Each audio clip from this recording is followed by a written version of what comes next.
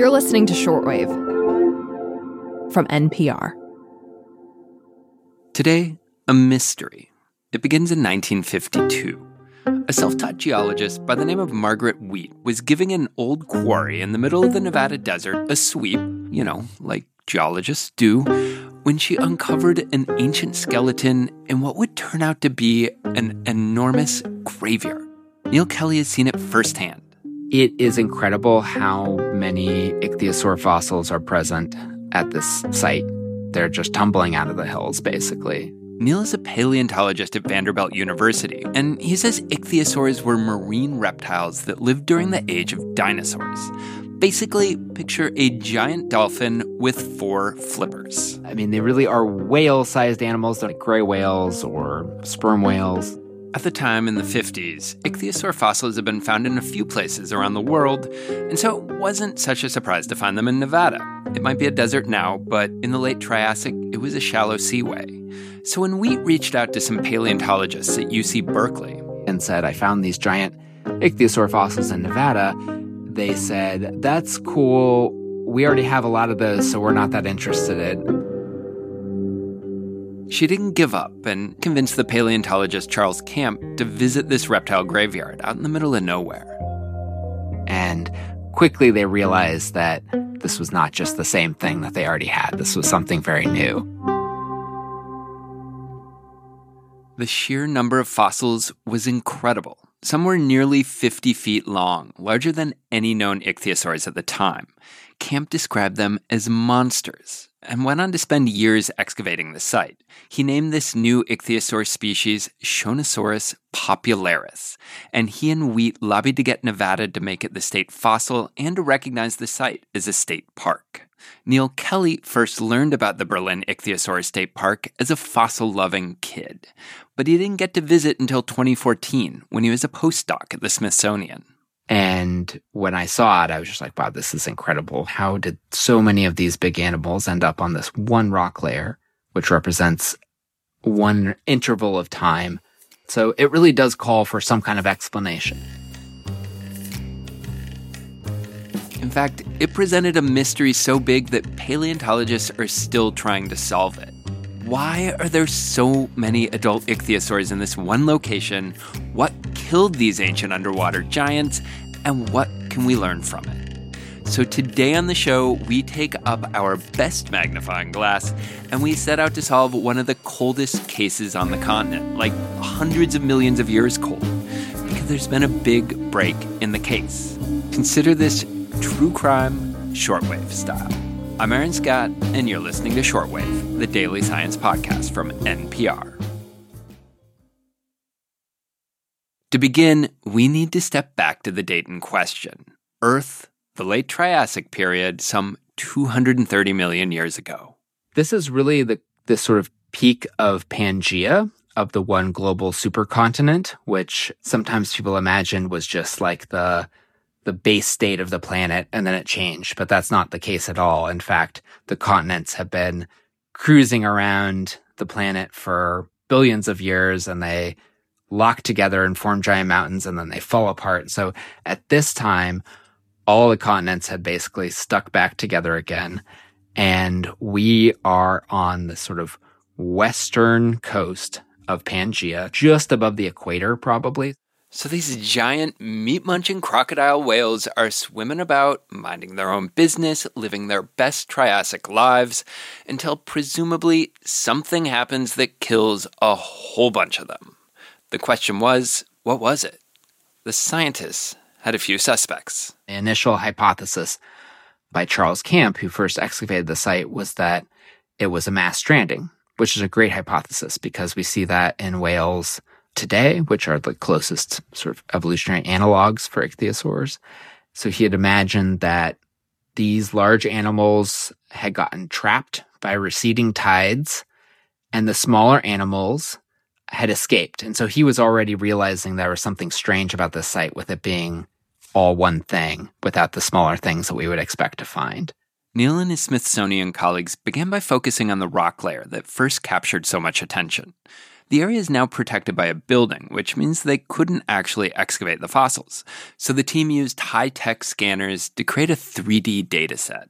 I was not prepared for how abundant fossils would be all over the canyon at many, many layers outside of the site. And that really transformed my thinking, that this was not just about one group of animals that had an unlucky day, but really about longer term cycles of animals doing their thing, living in an environment over thousands of years. And that's the biology that was being preserved at the site.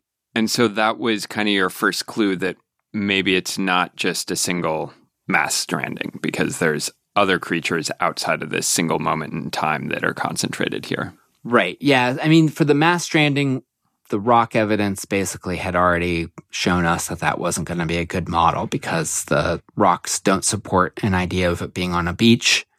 It's clearly deeper water, although not really, really deep. But yeah, I was really getting interested in the fact that ichthyosaurs had clearly been living in this habitat for a long interval of time, and I felt like there was more to figure out. And so suspect number 1, mass strandings, turned out to be innocent. Neil quickly ruled out suspect number 2, a voracious 8-armed serial killer believed to arrange its prey just so.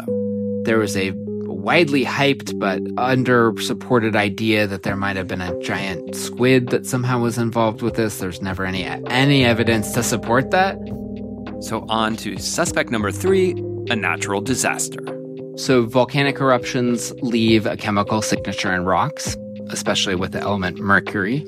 And we tested it and found no good evidence to support that was the mechanism.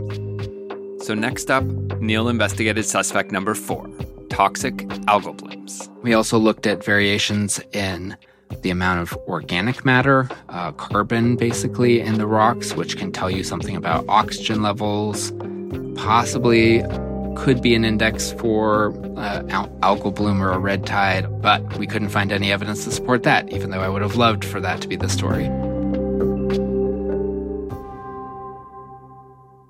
It really was disappointing at first not to have some smoking gun to explain these particular skeletons, but then again, as I sort of ruminated and thought, we might be asking the wrong questions and just trying to focus on this particular layer.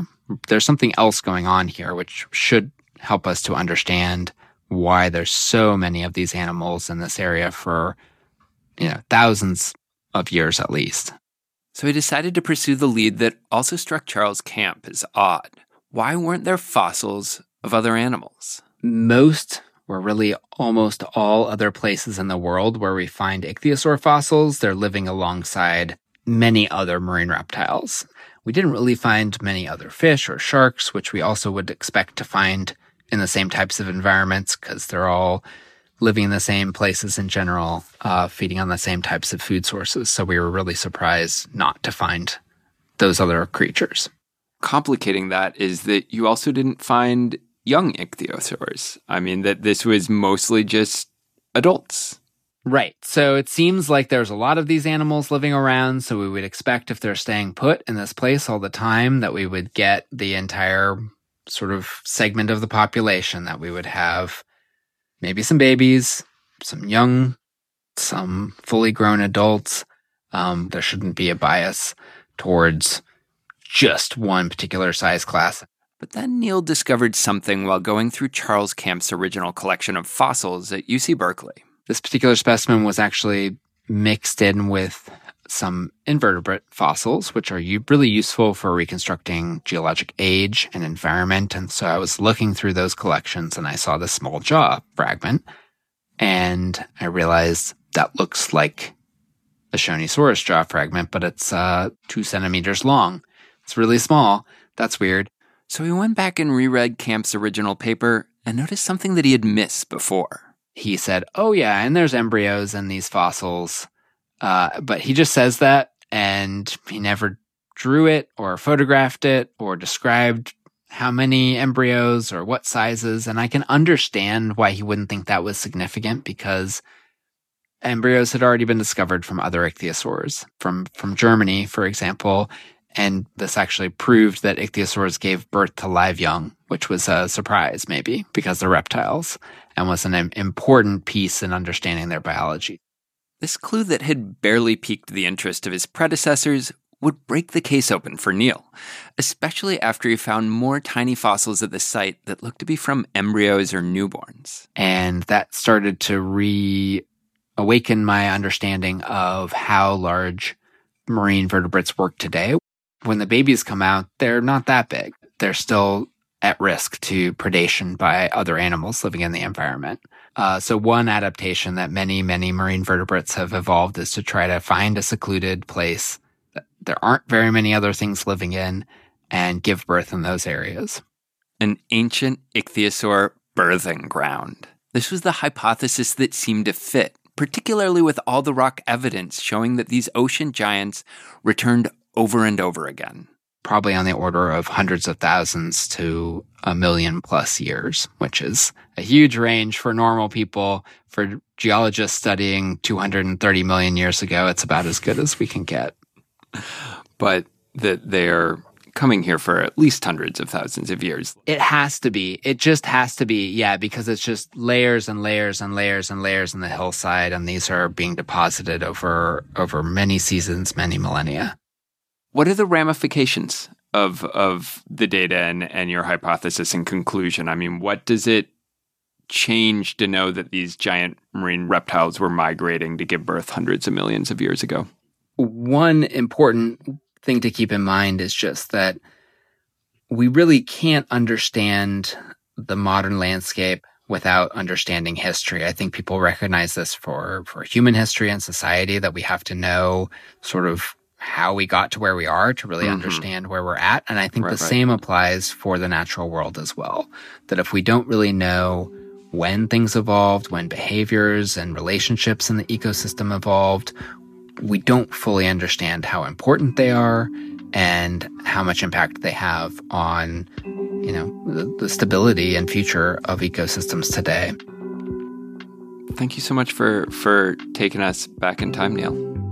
Absolutely. It's great talking to you. If you have a science question or an idea for the show, we want to hear it. Send us an email at shortwave@npr.org. This episode was produced by Britt Hansen, edited by Gabriel Spitzer and Giselle Grayson, and fact-checked by Anil Oza. Our audio engineer was Maggie Luthar.